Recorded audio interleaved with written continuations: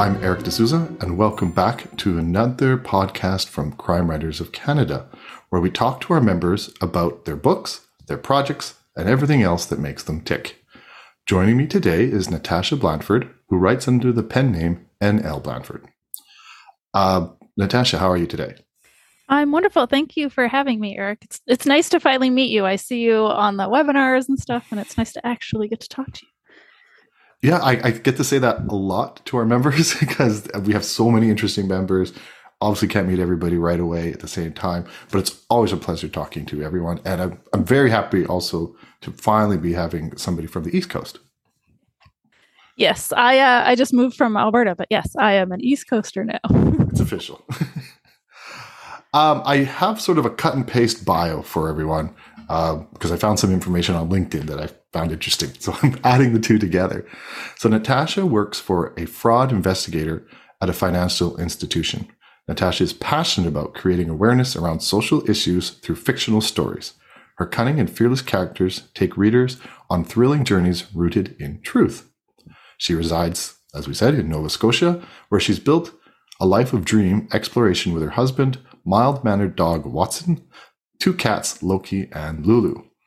I'm guessing, did you get to name all of them? It was a combination between me and my husband. We had to debate on the dog's name, but in the end... It's a crime writer's dog. It is, and that's why he's like, hey, it's like Sherlock, and when he takes him for a walk, come along, Watson. That is cute. Yeah. If you don't mind, let's start with your website. First thing you write on your homepage is you found a home in N.L. Blandford, an author who doesn't fit the mold or into a mold. Those are brave words to say. So how do you feel that you don't fit into a mold? Well, I would say, I don't know if a lot of people have, for example, read like Save the Cat Writes a Novel, and they're like, 10% in, you need to have this inciting incident or whatever. Yeah, I read the book and then I put it aside and I didn't go back to it. And I find that the way I write doesn't really fit into like the thriller noir or the thriller mold per se, or even like the comedic thriller that I just wrote. I just do it. I just do my thing, and I don't really pay attention to the percentage or those molds that people say that readers want or writers should write in. So I just do my thing.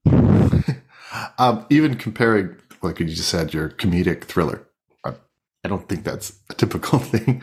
And I'm starting to read your book, and I've seen both sides of it. And yeah, yep. I was interested. I was like, is she going to swear? I think it took 3 chapters. Right? I was like, wait, I'm sure I do.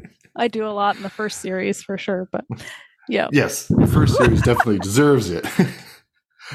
Yeah. Well, let's talk about your day job because there's no escaping it. This is also a comment from your website. It says, additionally, through my full-time job investigating fraud, I've learned much about the human behavior and what pushes a person to different lengths.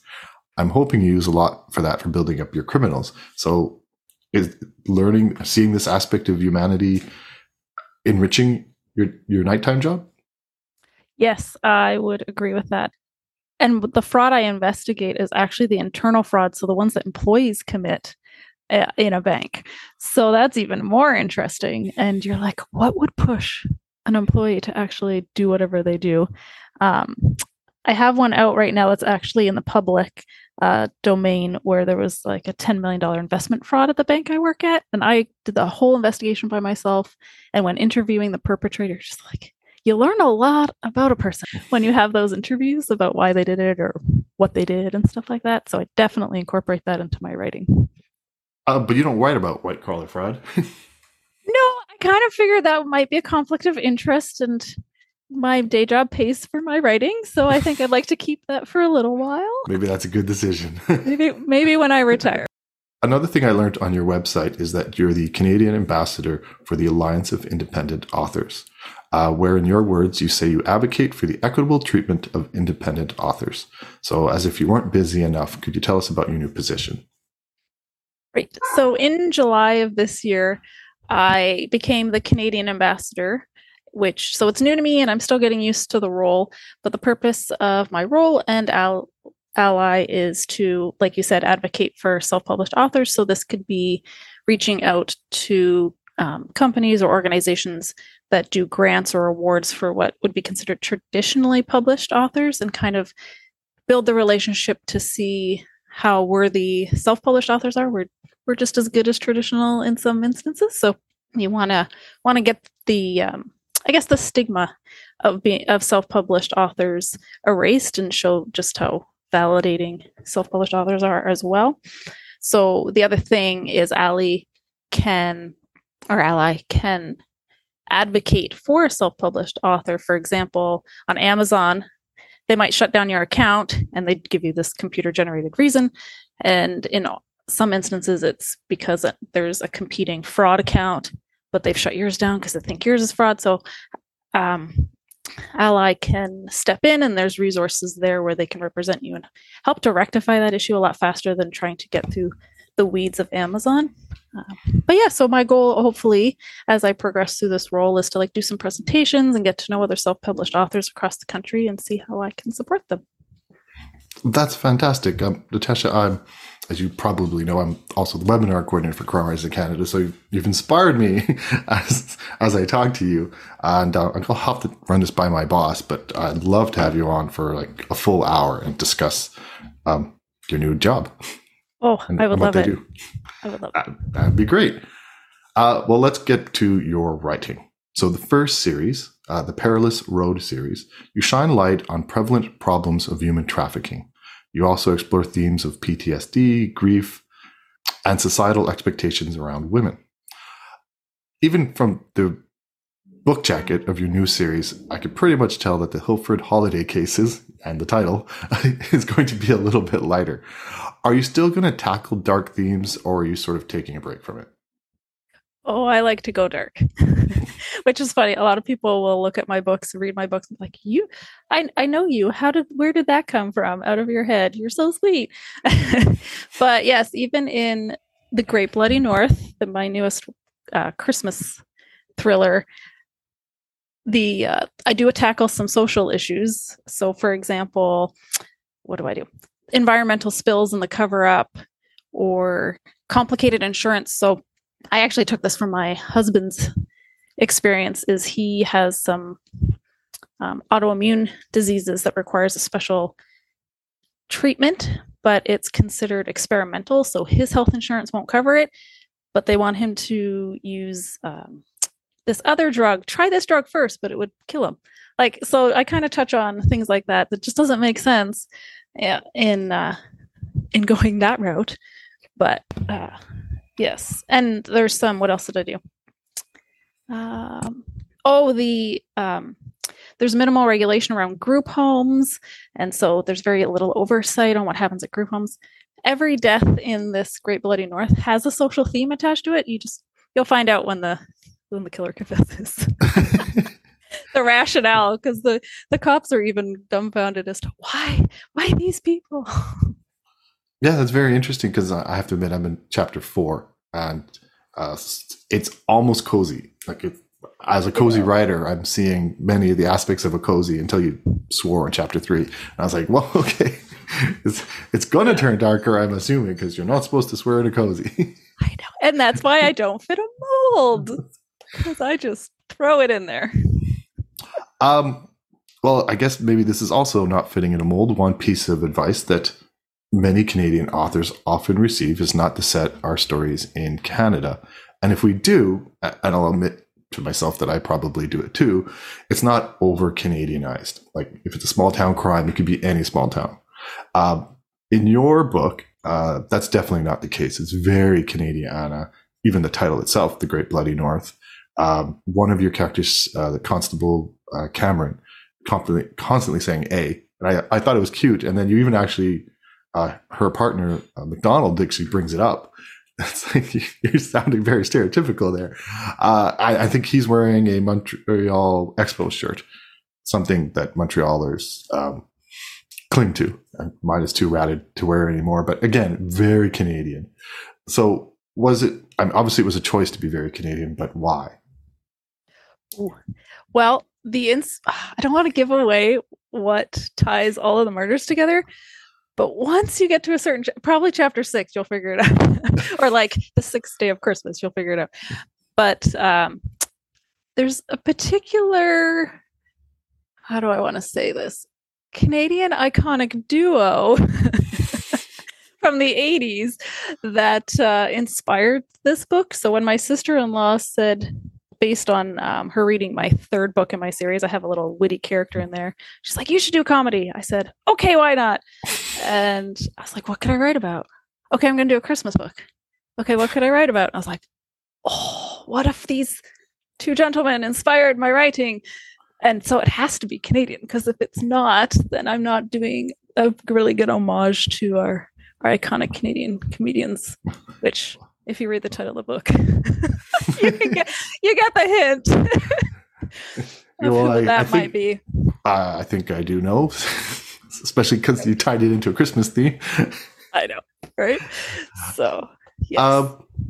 Well, from what you've told me so far, you currently live in the Maritime, in Nova Scotia. You just moved from Alberta, but I think all of your stories so far have been in Ontario. So why have you been setting your stories in Ontario? I actually grew up in Ontario. Oh, okay. And so, yes, that's why the first series kind of originates, because it's around human trafficking. Toronto would be a really big hub for that. Although it's everywhere across the country, even your next door, like it's in every neighborhood. But I kind of felt the readers would more believe it if I picked the center of the universe. People, the listeners can't see me doing quotes, but the center of the universe in Canada. And then for this one, because the inspirational characters are from Ontario, I figured I had to set it in Ontario. But one day I will do a book out east here, set in Nova Scotia, probably. As you get your feet wetter. Exactly. As I understand their weird lingo. Well, I mean, the poor Nova Scotians had a hard last 12 months that I'm sure it can inspire plenty of crime fiction. Oh, yes. I'm actually going to a talk on Saturday where they're going to talk about the murders in Lunenburg County. And I'm like, oh, this should be good. Only a crime writer would say that. Right? Well, I'm often tempted to ask somebody why they ended their series, but I read why. It was obviously the third book in Perilous Road is going to be the last book in the series. Did you start from the beginning, like thinking this is going to be a 3-book arc and I'll do something different? Nope. So, short answer, no. During COVID, I started it before COVID, but because I don't have kids, what else was I going to do during COVID except actually try to publish a book? So the first book was going to be the first book, and I pretty much pantsed that. And then when I got to the end of the book and how it ended on a cliffhanger, I was like, oh, I guess that's how it's ending. And now I have to write another one. And then I was like, well, you can't have a 2-book series, so you have to have 3 books. And then I recently had the audiobook of the first book created. And as I was doing the editing and giving the amazing narrator feedback, I was like, man, I'm not done with these characters. So I'm actually writing a prequel about the villain and how he came to be the villain. Like what in his life made him so lovable yet hateable at the same time. So I'm not quite done with that one yet. Oh, that's interesting, because your third book, you jump 18 years to the future, right? So now you're going to go a few years before. Yeah, start when William's 14 and up to when he meets Olivia, the protagonist in book 1, I think. But who knows? Who knows where the story will take me?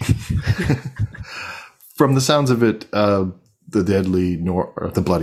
Great Bloody North is the beginning of a series. So have you changed tactics? Are you now thinking series? Yes. This one, I don't know what other holidays I'll pick. It could be like National Donut Day, because that would be funny for cops.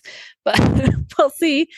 And yeah, I think I want people to get to know Detective Douglas more, because this one focuses more on Roberta and her past. And so I want to explore where Douglas came from, and we'll see. Yeah, my goal is with every book in this series to find wacky ways for people to be offed. So who knows what will come of it. Another thing that only Canadian crime writers say, or not Canadian, but crime writers in general, trying to find wacky ways to kill people. Exactly. I mean, the first one is in a tree, right? So you start with a bang. I know, right? Well, that's fantastic. So it was a pleasure talking to you, Natasha. I'm going to let you go because I'm sure you have probably a dozen things to do, but it was a pleasure meeting you and chatting with you. Thank you so much for having me. I appreciate this time.